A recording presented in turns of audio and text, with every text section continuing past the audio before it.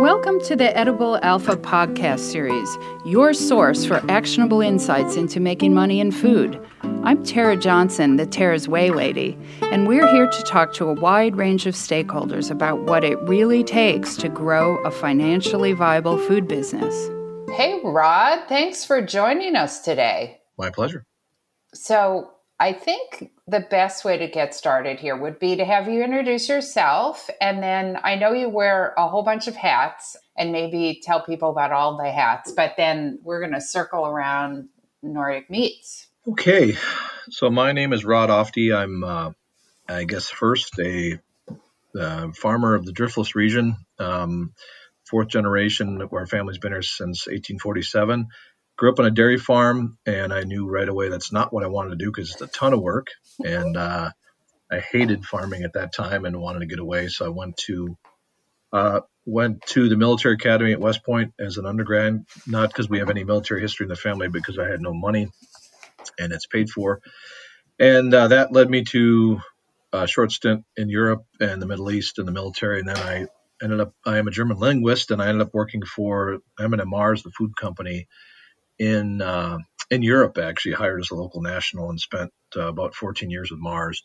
Awesome company, traveled all over the world, did a number of different things that most people don't ever get a chance to do. And I married my sweetheart from Wisconsin, who was from La Crosse. And when we started having kids, we decided it was time to go home and get back closer to family, because we've been only coming home once a year, and it gets to be tough when you can just see the age and you miss family, etc. So I came back and bought a farm near my home farm, started raising beef, and got into grass-fed beef because I'm too lazy to milk anymore. But I really like the raising your own beef, sustainability, et cetera, et cetera. And that grew into our brand, which then grew into grass-fed, which then grew into studying the whole dynamics around grass-fed production.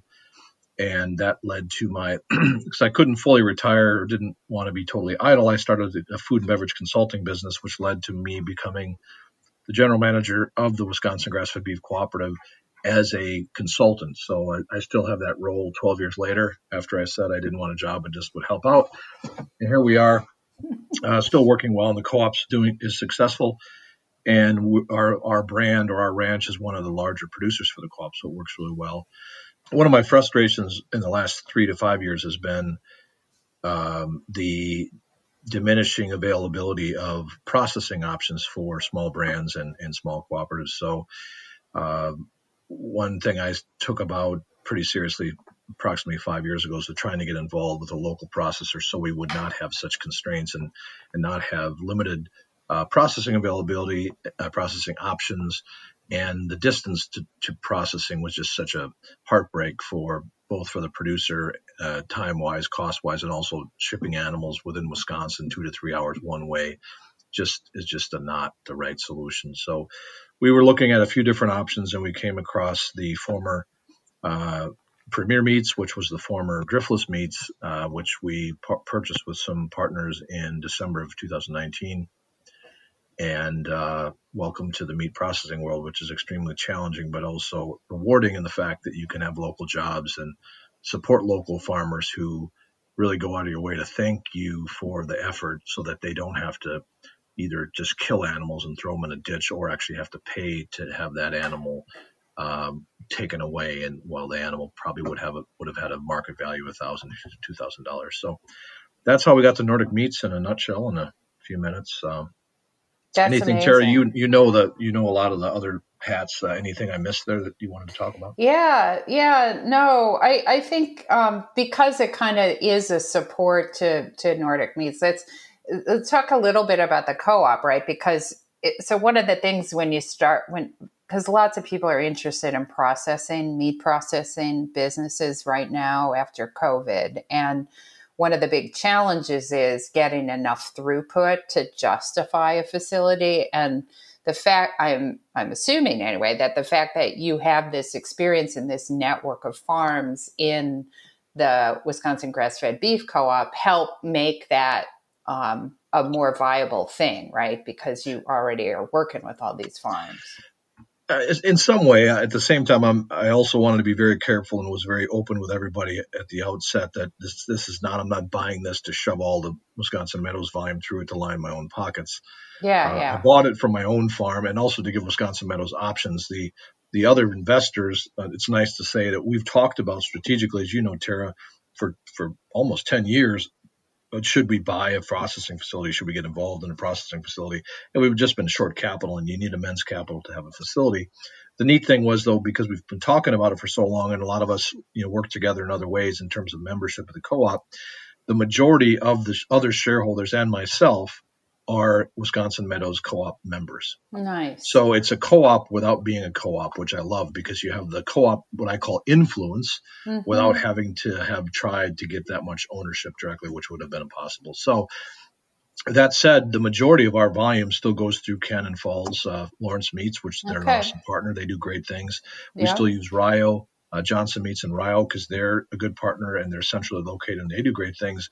And then we use Nordic for probably only 3 to 5% of our volume for the co-op right now, but they do things that the other two don't do. So everyone's kind of got their own niche and adding value as best they can. Nice.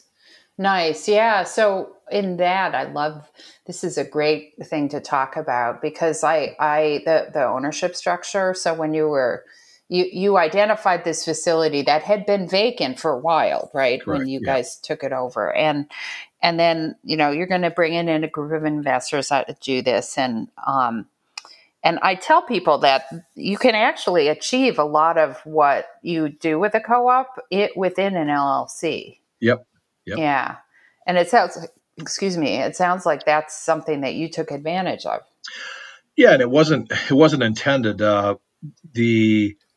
It's like anything else in life. A lot of people think it's a grand plot, and it really isn't. Life's kind of a series of mistakes that turn out well or not. So I've been pursuing this place for forever. And a good friend of mine, Alan Williams, who was a very famous beef specialist and grass-fed beef guru, he said, Rod, the only way to make money on a processing plant is to buy it the third time around. And he told me that probably 7 years ago. That's so And he's funny. probably right. So we were able to get it for pennies on the dollar. And it's a fairly new facility. It's probably only 12, 13 years old because of the changes of ownership. COVID hit. The old owners just wanted rid of it. And so we were able to purchase it reasonably. And then the investors, coincidentally, are people. They're other producers who I respect, who I know they're sharp. And I guess a lesson to all of us should be, that smart old farmer that you think he drives a rusty truck and you think he's, probably struggling to put meals on the table. He's probably worth a lot of money. Yeah. And a couple that I asked, because I've always talked to them for advice, and they said, well, hey, do you need any money? Yeah. Well, yeah, but we're looking at $100,000 increments. Oh, sign me up. Yeah. So, and so in the end, you get these really powerful, smart, but silent partners that are just great basis for the business. Yeah. It's so interesting you say that because I did a podcast interview with somebody who heads up the ag lending group at Ephrata Bank. And it's in Lancaster, Pennsylvania. It's a really interesting bank. It's one of the first chartered banks in the United States. It still exists. Over half of the stock is in a trust that says it can never be sold. So the bank has always been there, will always be there. But he said there's a lot of Amish and Mennonite, of course, in that part of the world. And he said it is not uncommon for them to be working with an Amish or Mennonite farmer, and they are 40 years old and they have a net worth of $2 million, and you would never know. Yeah, it's interesting. So, okay, so you wrangled a group of investors to come along with you. You were kind of keeping an eye on this facility for a while. COVID came along, and by the way, the facility hadn't been operating, right? So COVID came along. It was not like the prior owners benefited from COVID, right? Right, and nobody really benefited from COVID. We were going to close in April 1st of 2020, so COVID, and we had a due Uh-huh. diligence time. We had an agreement from December 2019. So we were doing due diligence. So we had the offer to purchase, accepted offer to purchase, but we had ability to back out if we wanted to. Right. And, and we all know what happened in the short to midterm was that no one could find any processing. So Right. we were at least reaffirmed that we're not going to go out of business the first year because we won't have anybody at the doors. Right. And then we probably one of the smarter, and what it was and smart in hindsight, I didn't think of it at the time, but if you're going to start a new business, think of all the things you'd want long term rather than say, okay, let's do like everybody else does and change it later. Change is always difficult. So one Right. thing when we're building our website, I said, let's do this smart. Let's be advanced. Let's allow cutting instructions to be online with pictures. Let's simplify and streamline all these processes. And also let's require that a deposit, if you reserve a place, no different than a hotel room, no different than a campsite, you pay a Mm-hmm. deposit. And what happened was we had nearly $30,000 of income before we opened the doors because we launched our website a month before we opened for Kill. And because of that time when everyone couldn't get in, we Mm. literally had, hundreds of Kill appointments at the tune of to $100 a piece. Um, that were made within the first 30 to 45 days, which for a business that's starting, you've got some minor salaries and obviously we had enough money to make the improvements, but to get that influx in revenue before you've even killed an animal is a nice business Oh yeah. No, result. that worked out well for you. So Yeah. when did you open? We opened the 1st of July. And Okay. if you're in the area, we're having our first anniversary on the 1st of July, which is a Thursday this year, free food and free hats. All farmers love a free hat. Of course. So, so the 1st of July, we did our first, it was a USDA kill, but it was custom exempt, which means we did one of my animals and a couple of the other investors. So just to give things a trial. So if anything went Sure. south, you could custom exempt means that the producer can eat it and can take it, but it's not certified for resale under the USDA. So that went really well, allowed us to kind of make sure that we had everything where we needed it. And then we began USDA certified inspections a couple weeks later. Right. So USDA inspected, and what species do you do? We try to do everything. We do hogs, we do beef, of course. We'll do cull cows if you have them. We do veal, lambs, sheep, goats. I think I said hogs. We don't do chickens. That is a different kind It's of a whole bird different altogether. beast. Yeah. Yeah, unfortunately, because we did meat chickens for a long time, and I know processing is a very big challenge there. But hogs and beef are really uh, they support each other in both the raising system, and they're kind of complementary. Mm-hmm. But when you get into the fowl, but we've been asked about fish, and that's just again another. The HACCP plan is much more difficult, and the facilities and other things are challenging. So, just the mainly main proteins. Yeah, yeah, yeah. And are you organic certified also? We are not organic certified. Okay. We're not against it. The facility always has been and easily can be. We just left that out of our HACCP plan right away because the majority of our folks, we were fully booked for about 9 months when we first started, and you've got a lot of folks around here that are. My farm was organic certified for a long time, and I found that the work and the pain for that sticker just wasn't worth it. So Mm-hmm. we don't haven't changed anything in our protocol. It's just that organic is kind of for us priced itself out of the market for relevance. We have on-farm lodging, and we've got a ton of customers that stay here, pick their own eggs, go home with a bunch of meat, and that experience is extremely valuable. So when about 3 or 4 years ago, when we dropped the organic certification, I said, hey, things are going up. It costs me this much to be organically certified. Do you want a 10-cent price increase, or do you guys want to skip the sticker? And not 1 out of 10 of the people that I asked said, Rod, we don't go to your place for a sticker. We go there because Mm-hmm. of how we know how you do it, and we see it, and we live it, and we enjoy it, and we want to support you. It's got nothing to do with organic certification. So as much as I love the, most and all those, the organic movement, they've kind of got to reinvent themselves to be relevant to the Mm-hmm. producer because like animal welfare approved, not to get distracted, but that's something really important to us as well. We were animal welfare approved for a long time, and then trying to become more in control of the pipeline and more relevant to consumers. They wanted to force their members to go to their one certified plant in the state. And the one in Wisconsin was a huge conventional, nasty plant. And it's like, are you kidding me? You want all these demands, and now you want me to go to someone who doesn't care about really animal welfare. They've just gone through your certification, and then they're 3 times as far away. They're not organically certified, and it was just kind of a tragedy. And that's kind of how that brand really lost relevance in their progress in the market. And that's my opinion. I'm sure there'll be other people out there, but worth noting, especially if you're a producer.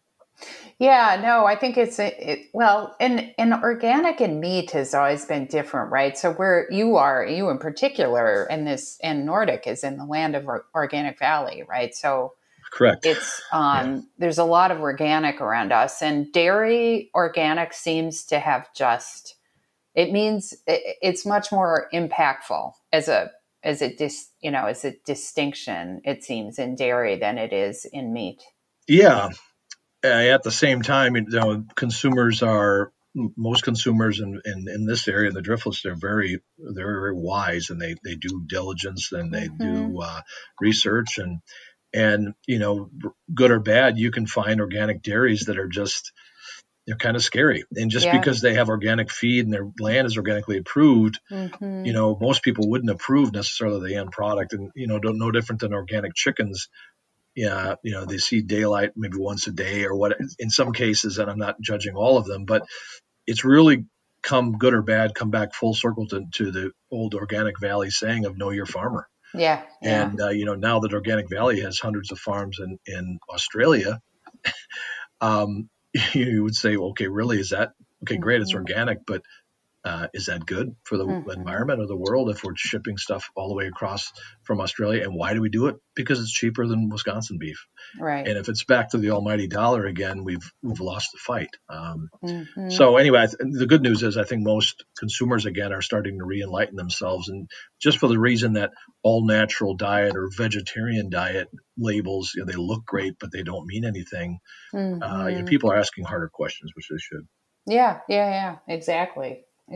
So when you knew all along you were going to be doing multi-species, and that plan was set up to do multi-species, right? Yeah, you didn't have to do any modifications. Not a lot. We changed some of the head gates because for being a newer plant, I'm not bashing the founders, but a couple of experts that have come through, either friends and or paid consultants, have said, who the hell did this plan? Because it's just the flow it's weird. Not ergonomic or not efficient really. So we had to do quite a few changes to make it a bit more efficient, and the time to do that is when you're not killing or not processing it. Right. And so you can slaughter there, you cut there. Do you do any value added there also, or? Yeah, we do. We have, value added for me as a processor, now a producer, would be any basic meat where you're adding processing and adding value. So we do smoked meats, we do bacon, we do beef bacon, sausages, brats, all of those things. Now, the key thing about Nordic versus the predecessors is we are not retail, and that was a pretty big decision. But if as I look back and having worked with the other owners who were all good people, but they're the middle one, Doug Wolf from Wolf Farms, is just a great guy, just a farmer, straight shooter, calloused hand cart wearing, honest guy. And he just said, hey, Rod, here's QuickBooks, help yourself. And so I was trying to kind of buy in as a partner, and he was eventually wanting to sell the business, and unfortunately passed before that happened. But you could see I could see it, having the business background, that they were all bleeding white on the retail. You're in the middle of nowhere. They had a 38-foot fresh retail case with 3 people cutting, cleaning, manning, filling, unfilling stuff that you'd sell a few dollars worth a day. And you just can't, it's not sustainable. And the market has shifted somewhat, and we could see a lot of demand for value added stuff, storage, frozen storage, chilled storage. So we turned that whole space into either workspace, value added space, and or chilled or frozen storage, which which is great. And then we didn't plan on it, but we had not a lot, probably 2 or 3 or 4 producers really go out of their way to say, thank you for not doing retail. And I thought, Oh, what the heck sure. said? Yeah. But Interesting. we all, even as small producers, you go to your butcher and you think, geez, it sure seems like I'm short 40 pounds of hamburger. And as you walk out after having paid the bill, you see, oh, look, hamburger's on sale here for X a pound today. Huh. Wonder where they Hmm. bought that. Right. And it's just it would be too easy to, oh, hey, I lost steaks. We still have had people say, hey, I don't have my tenderloin. Right. But then it's a discussion to say, well, you don't, but you have your T-bone, and your T-bone is a small part of your tenderloin. So that's education versus speculation and and just the temptation of having that distraction. So, so far, we're super happy that we did not do retail. Nice. Yeah. I mean, retail helps. I mean, it's sort of like Bartlett Duran at Black Earth Meats, Right. They had the counter and he just realized he needed to have something in Madison, right? Yep. Amen. That's a whole different scenario. But Nordic, are you in Viroqua? Well, I'm from Westby, so we say no. But and I have the side of the truck proves it, but we are in a Viroqua zip code address, so I guess we may lose that battle. But so so there just aren't that many people out there, right? Right. And it's close to Highway 14, but it's just you get on that 2-lane, people are worried about getting to the next destination. It's 2 lanes wide, so they speed up. Anyway, it's just not a destination. And if maybe long term we could do something, there's plenty of acreage there. But the other thing is, that business was built by producers who need the outlet, and then so what we have on our website is. And we'll get people walking off the street. Hey, can I buy 2 ribeye steaks? No. Mm-hmm. But Wisconsin Meadows has a mixed beef box. Right. Here it is. Here's the flyer. We have them in stock. Wisconsin Meadows has a pork box. Willow Creek Ranch has it. Organic. St. Bridget's Meadows. So on our website, we don't sell directly, but you want a really good value. Here, look at our partners, and that's a great reference that hopefully anybody with any gumption can still get what they're looking for, probably at even a better value than having to buy 2, fresh retail ready ribeyes that cost a lot of money just to put on the shelf. Right. So you were full for the first 9 months. You were open? Yes. That's amazing. Well, everybody was, Tara, and I think the biggest fallacy in the meat business, at least from a consumer perspective, and maybe even from some farmers, is that people, and I was hearing up to probably a month ago still, processors are booked a year out, they're booked 2 years out, they're booked. That stopped almost as quick as it started. Interesting. And it probably stopped, I'd say, in late January, early February of this year. Okay. And my, watching it all happen and being as close as I am to the meat business and small producers and having our own plant. So because of the whole COVID thing, we had a lot of appointments booked out into February, but talking to other small processors, either, honestly or acting like I'm a farmer, the rumor went from, 2-3 years booked out, and they were on their books, but these were reservations that Farmer Joe or Farmer Tara made at no risk. Right. And as things got more difficult, they'd call, hey, book me 5 per week for another year. Well, as things really slowed, as they did in December and January, there were processors thinking, okay, we've got 50 beef on the books this week. 20 showed up. Yeah. And they're scrambling to say, what the hell's going on? And they found out, well, guess what? Farmer Jones has 5 a week for the next year, and now he needs 10. Right. So, we were, luckily we did slow down immensely, and, our website says, hey, short term, we'll take stuff now or next week. And we try to reserve that for local producers, but that's a challenge. And, I'm really concerned as much kind of help as small processors needed last year, either government or otherwise. Government always scares me. And they're always, the road to hell is paved with good intentions. They mean well, but their reaction time is always way too slow. Yeah. And I've even heard now of, legislation, let's help out small processors. Oh my God, here it comes. Yeah. No, that went away. It's gone because these massive facilities where 90% of the meat in America comes from are fully online, and in some cases have used that opportunity to expand. Right. So anyway. Yeah, no, I mean, it's something that I think the other thing people were saying to me is that people were like, just to make sure they would have space, they would double book, Yep. like I'm Yep. going to have space here and I'll have space there. And then if things fall apart, I can Yep. always, Yep. so there was there was this impression of way more demand than Yep. there actually And, was. and in February of this year for the co-op, our other two partners had us on quotas. And if we didn't get written confirmation of a variance, usually if we asked for more, they would turn you away. You Wow. turn a trailer around, turn them away because they were just flooded. That went from that, them saying, hey, don't try anything funny. You're good for 3 head. Don't bring in 4. Don't bring in 4. Yeah. 1 week to them calling us, the next one saying, any chance you can throw 2 more on? Wow. In a snap of a finger. It was just like lightning. And I think that just went across the industry. Now, again, my point, the rumor is still out there that because people heard it, it's a great rumor to spread. Isn't that amazing? And it's totally wrong. Every processor I know that I've called with my producer hat on said, we can take them next week. Yeah. Yeah, it's interesting, right? So now we're back to kind of a survival mode again. Survival mode. Well, the other thing about your business is it's seasonal, right? Like people don't eat the same amount of meat all times of the year, which means animals aren't being shipped for processing the same number. Correct. Yeah. So what is that seasonality like for you? Yeah. So almost everyone in the business, so you take a big processor like Lawrence Meats, they work with branded programs, and the reason they don't even accept, they changed that fall of last year. They don't even accept local farmers anymore. And they were built on, onesie, twosie, custom steers, but they found that, these branded programs that bring in 10, 15, 20, 50 head every single week, is so that consistency is so attractive. Now, our other state partner, she was telling me that, they make 80% of their business is in the summer and the fall. And in spring, venison carries them through because spring is just a super duper slow time of year for kills. 80, 90% of beef producers are spring calvers. That means the majority of the herd need to be killed in a similar time frame. So the venison processing and value added stuff really carries those smaller producers through.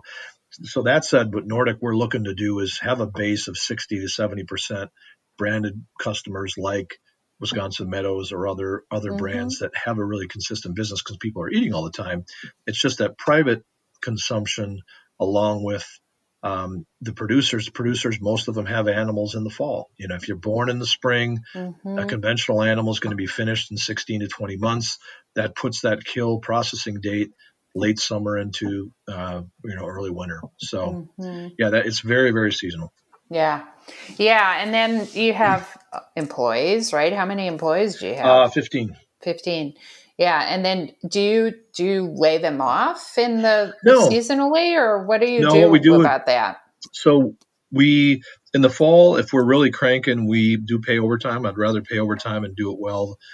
We have also had some turnover, which when people can get $17 an hour for stocking shelves at Walmart, why would they stand and cut meat in a cold environment and on their feet all day for $15, $16 an hour? So it's very challenging there. But what we've done is we've been really careful I'd rather pay overtime and then slow down to normal hours when things are slow than to overhire and then actually lay people off. You don't ever want to lay people off because it's just a bad experience for everybody. So we have in the fall, we're a bit smaller, less consistent. We just simply paid the overtime. And then in the spring, we've dialed things down. We are increasing a lot of our value added stuff, which is all new business. So making a bacon, making beef bacon, making brats, sausages, hot dogs. So that's allowed us to actually be bringing in some box beef business and making value added things for other producers.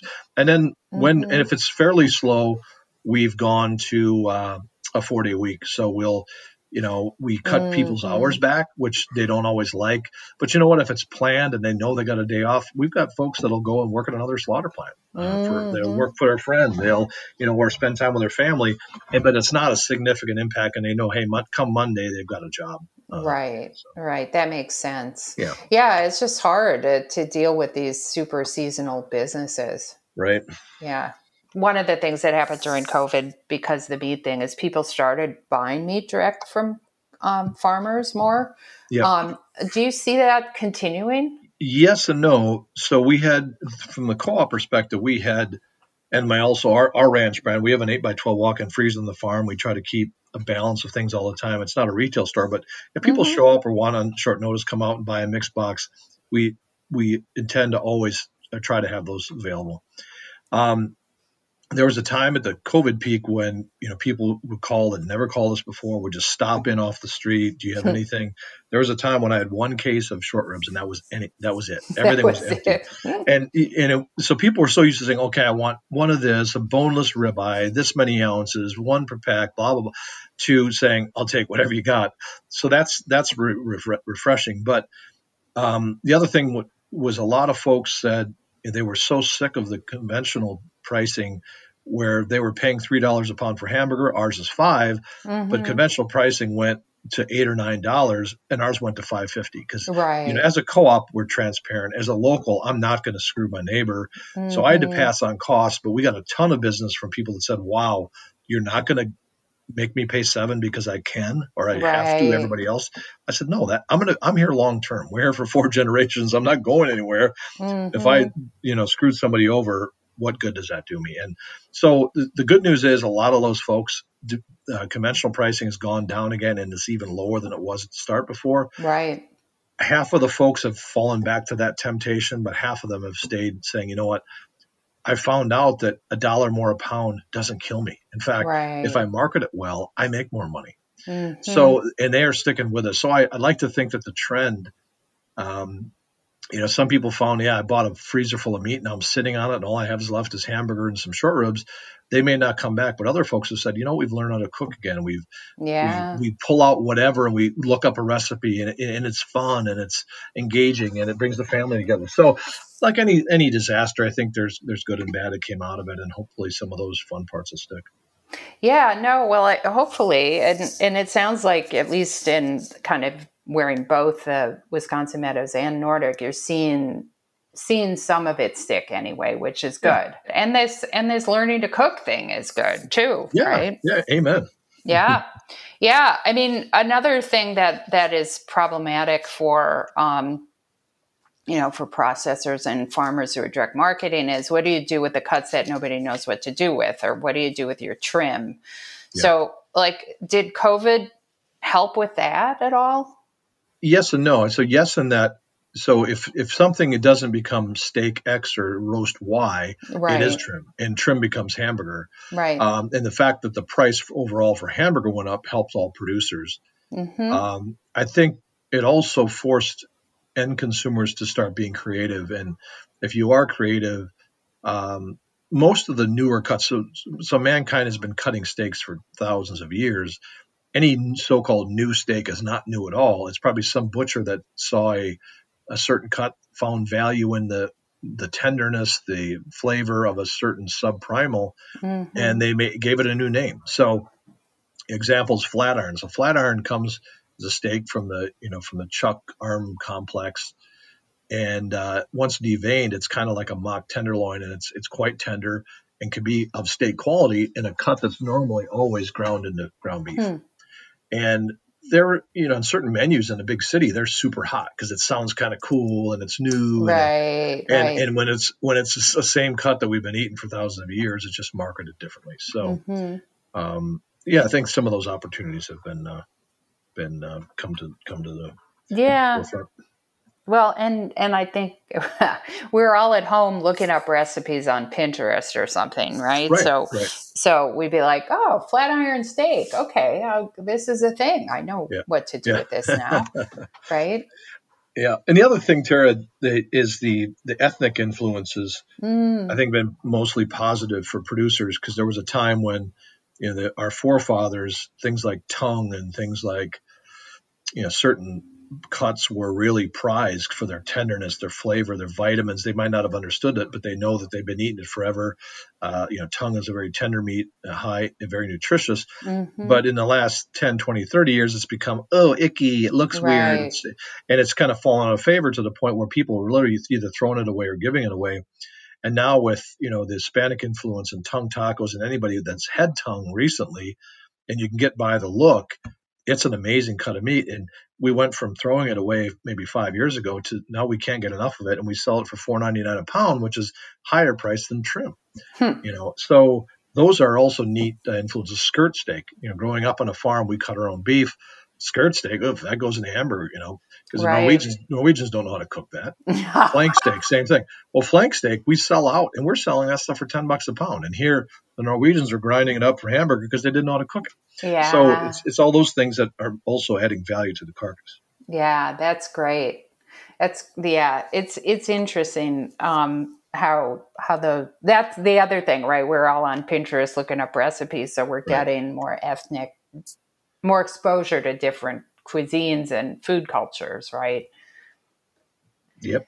Yeah. So, what do you think? I mean, challenge now. It sounds like Nordic is back to kind of the pre-COVID state of having to deal with seasonality, having to deal with how to utilize a whole carcass, all of that kind of thing, right? That we're sort of back to pre-COVID. What do you see in the future for Nordic? Yeah. So again, the mission is not to become the next Oscar Mayer. The mission is first to serve local producers. And, as long as we pay the bills and our employees are happy and we're there to serve our producers on time and in a high quality manner, we've done ourselves well. We can pat ourselves on the back and go home. Right. So it's not like we have to triple in size and pay our shareholders and da da da da da. It's a fairly simple business model. That said, with 6 acres of the newer facility, there are very attractive, Six Sigma smart people things to say, well, listen, if you added a second shift and you did this and you did that, the numbers Mm-hmm. could look amazing. But, we may look at that if the volume would justify it, but we're happy to have a balance of some solid core customers that have long-term propositions that give us day-to-day business, and Mm-hmm. then to be available for local producers if and as they want to. We've blocked a few weeks already for the local fair. Mm. Our county fair should not have to send animals 2 hours away. We should Right. have our own facility, and we'll block for those kind of things. Mm-hmm. So again, it's not a Wall Street story by any means, but it's, hey, steady she goes. The purpose here is not to get rich overnight, as every farmer knows, but really to serve the community and pay our bills and have people that feel valued in the workplace. And that alone is extremely undervalued, but is a big win if you can achieve it. Yeah, right, right. Especially for rural communities, right? Correct. Yeah. And it's an interesting thing about Viroqua, just that whole little micro region of our state, because I would say food and agriculture has really kind of been an engine for economic development out there. No, absolutely. Between the Economic Development Center, which is all food related, Mm-hmm. who doesn't like to eat? The purity of the region with the limestone, the driftless, the karst, all of that lends itself to small ag and not to big ag, because it's not Right. huge cornfields that our topography just wouldn't allow that, and where we tried it ends up in a disaster. So yeah, and I think there's an influx of new people that are really attracted to that, because if you're in a big city and you don't see the stars at night, or you don't just listen to the crickets and the birds and other things, there's a lot of value for that, and that's a positive thing. And there's also other people in the middle of nowhere that want to move on to other things. So yeah, all in all, it's win-win. A lot of people, I think we have I serve as the chair on our economic development, and the county as a supervisor. And I think we have a huge opportunity. At the same time, there's many locals that say, hey, Rod, be quiet. We don't want a ton of people that aren't from here coming. So there's a balance of that, because they come, they spend money, and those are all good things. But we also don't want to be the next suburbia overnight. So it's kind of a fine balance.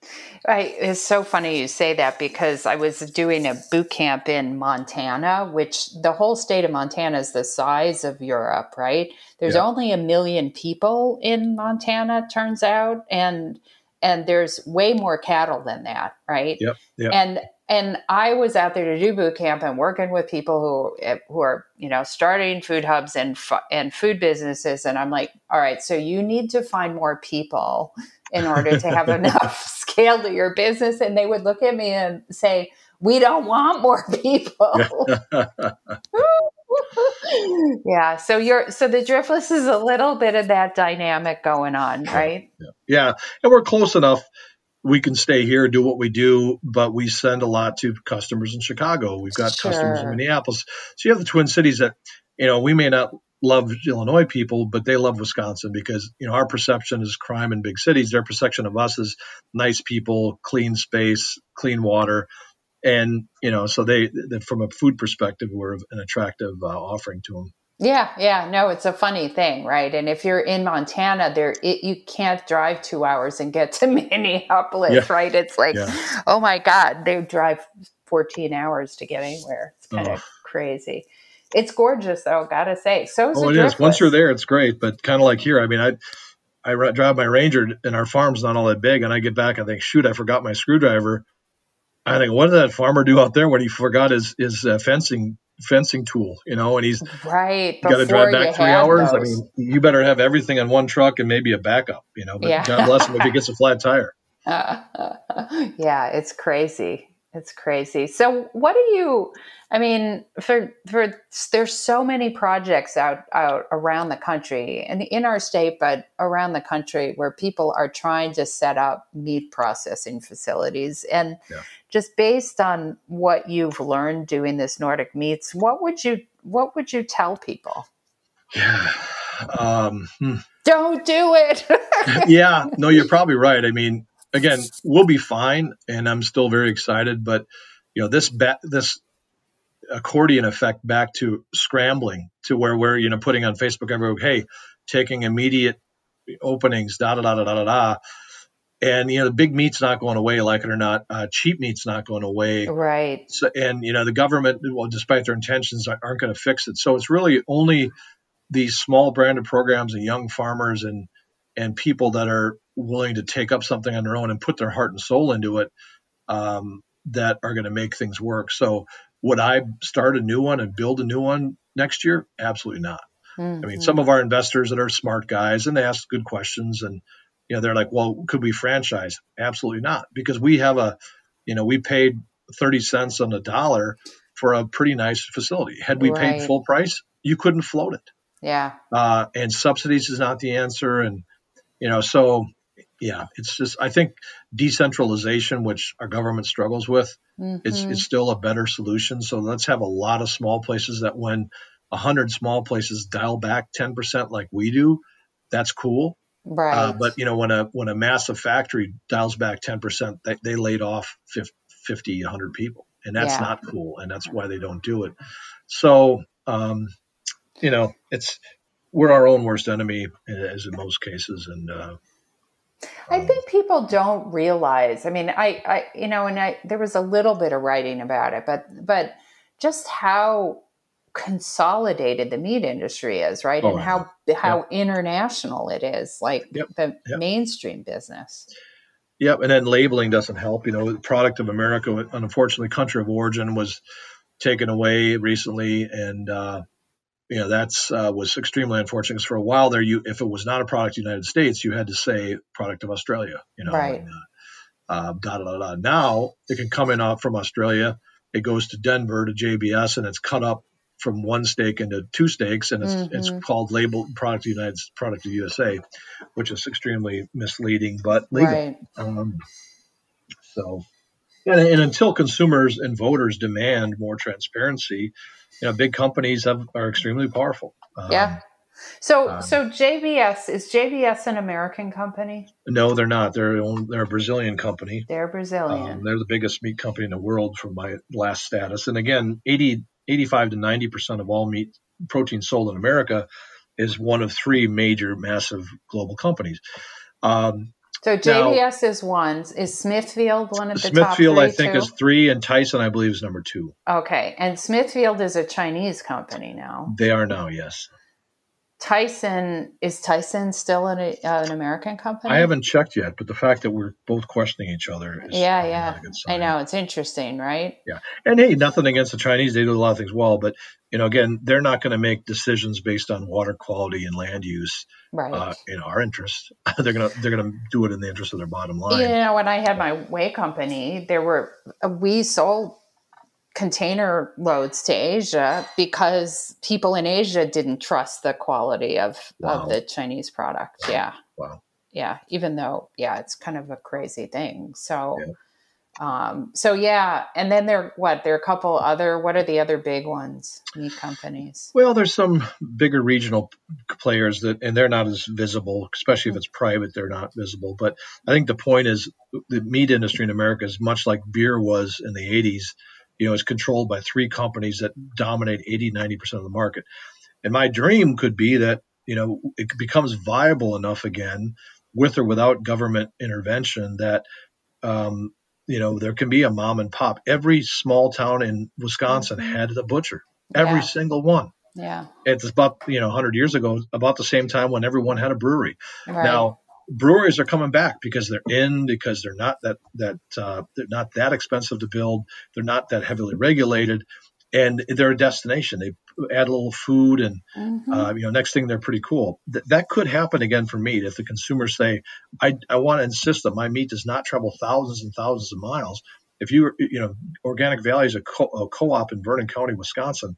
Why do they bring in 95% of their beef from Australia? Yeah. Just because it's cheaper? Really? Yeah. If everything was cheaper, we wouldn't be buying from food co-ops. Right. It is interesting, right?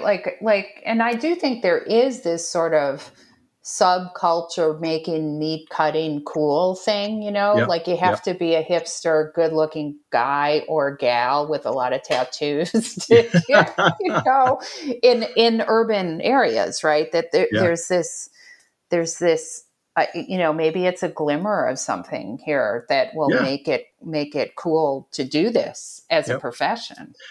Yeah, I hope so. I think, cooking is coming back. And, for a long time there, it was McDonald's fast food. The coolest thing as a kid was to get a TV dinner on a tray. Right. Wow, that we're so cool. We're so rich because we can afford that. And now it's, again, like you said, it's people bringing in, infusing different cultures, infusing different ideas, doing it themselves. And hopefully as that comes back, they're the folks that say, hey, here's how you smoke brisket. Here's how you smoke. And it's not that hard. And you're taking a cheaper piece of meat, turning into something amazing. So hopefully as that comes back, and as much as I wanted to get away from the farm when I was a kid, to have chefs from New York come and stay here now and say, this place is amazing. You don't know what a gold mine you have. Is that in itself is just, it's pretty rewarding in addition to an awesome meal that they made from everything from the burning nettle to the beef to the mushrooms that were foraged from the land that you're eating on, that you live and own. Yeah. So Yeah. No those wonder are they cool like things you don't coming. appreciate when you're a kid. Right. No, seriously. And maybe you don't even appreciate it as an adult either. Yeah, correct. Yeah. We kind of take for granted what we've got in a way. Yeah. Well, we've covered a lot of ground. Have we missed anything?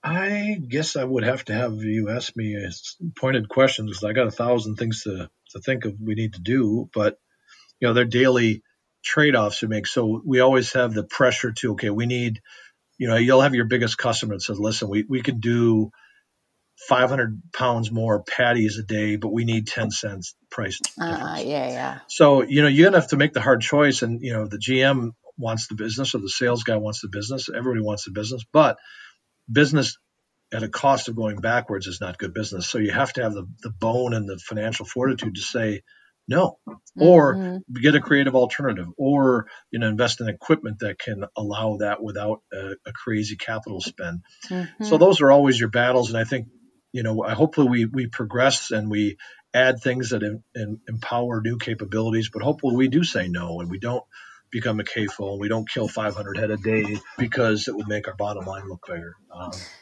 And do you think it helps to have farmers as owners? I really do. It's it's such a refreshing group to talk to because they've seen the fight. They've been calving at 3 a.m. in the rain, and you don't need to tell them how. When you got somebody who's sitting on their yacht and they're mad you didn't make your earnings per share, what are you going to tell them that you even care about? Whereas if when we have meetings, I mean, it's really a kind of a pump talk because I beat myself up a lot. And these guys used to say, "Wow, awesome job, Rodney. You're way too hard on yourself." And let's invest more here, invest more there. Whereas when you're distracted or you're third-hand investor, it's so easy to be hard on. When you know all your employees by name and you know their kids, or you've given, a hog for the kid's birthday party or bar mitzvah or quesadilla, it's much harder to kick them in the teeth than it is. Because they're almost like family. And that's the way it should be. Because if you treat everybody like family, you're going to treat them fairly, and they're going to have the same reaction to you. Right. So you have some turnover, but I bet not as much as a lot of other employers. Yeah, and that turnover is all of our turnover is the classic Midwestern. People probably have some problems. They have some. They're there, they work great 2 days, and then they don't show up for a week. You don't hear from them, and you can't work like that. So you got to let them go. And I don't know what the answer is, but that's probably a totally different webinar. Yeah, we would talk about a whole other session about that one, because it is another big national issue, right? It isn't just rural Wisconsin. Yeah. In fact, it's probably better in rural Wisconsin than it is in other places. Yeah. Probably, but at the same time, humans have been humans for thousands of years, and no matter what government does or people do or nonprofits do, people make bad choices, and we need to recover from our own bad choices, and we've all made bad choices. But as long as there's negative outcomes from bad choices and we can get better from it, I think we can all improve. But that's definitely a different webinar. Yeah, awesome. Hey, well, thanks so much for all you do. I mean, the what you do with your farm, the leadership with the co-op, and having, I don't know what to say, the gumption to lead the effort to wrangle the investors to take this what was just an empty, beautiful, actually with some problems, but beautiful facility, and bringing it back online. Well, thank you for that, Tara. Yeah. Especially coming from you, someone's done even bigger things and better things. I appreciate the compliment. Thanks for listening. You can get more podcasts by subscribing on iTunes or your favorite podcast app. And you can learn more about Edible Alpha by visiting our website at ediblealpha.org.